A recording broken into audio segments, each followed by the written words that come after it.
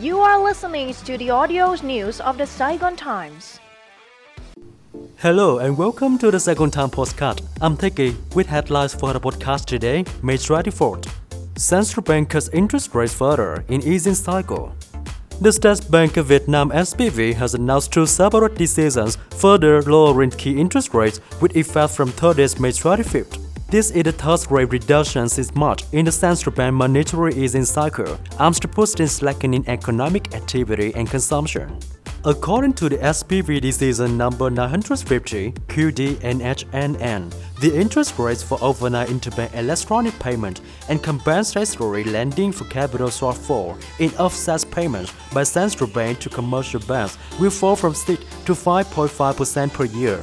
Meanwhile, the SPV decision number 950 QD-NHNN sets the maximum interest rate for Vietnamese dom deposits of organizations and individuals as commercial banks as stipulated in Circular number 07/2014 TT-NHNN, dated March 17, 2014.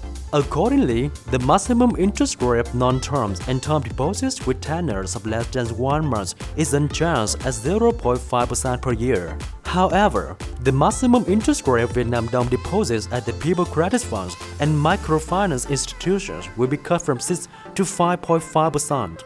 The interest rate of deposits with terms of 6 months or longer will be determined by commercial banks based on supply and demand on the market.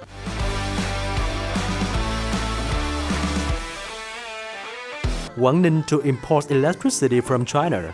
The northern province of Quảng Ninh on May 22nd completed work on a 110 kV power transmission line linking Mong Cái City and Tung Sinh City of China Guangxi Chang autonomous regions, paving the way for the import of Chinese electricity through Quảng Ninh. Mong Cái City announced 3-hour power outage to make it possible to connect the power lines to the national grid. As planned, Mong Cái and Hải Hà district, also of Quảng Ninh province, will be entirely powered by electricity imported from China starting at midnight today.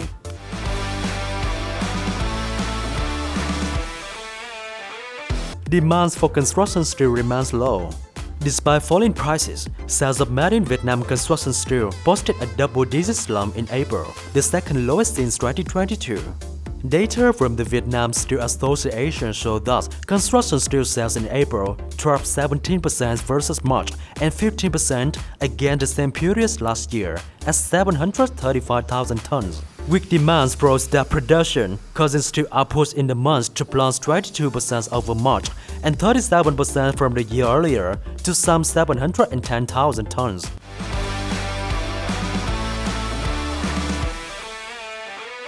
Bans proposed for sleeper buses in Ho Chi Minh City inner city areas.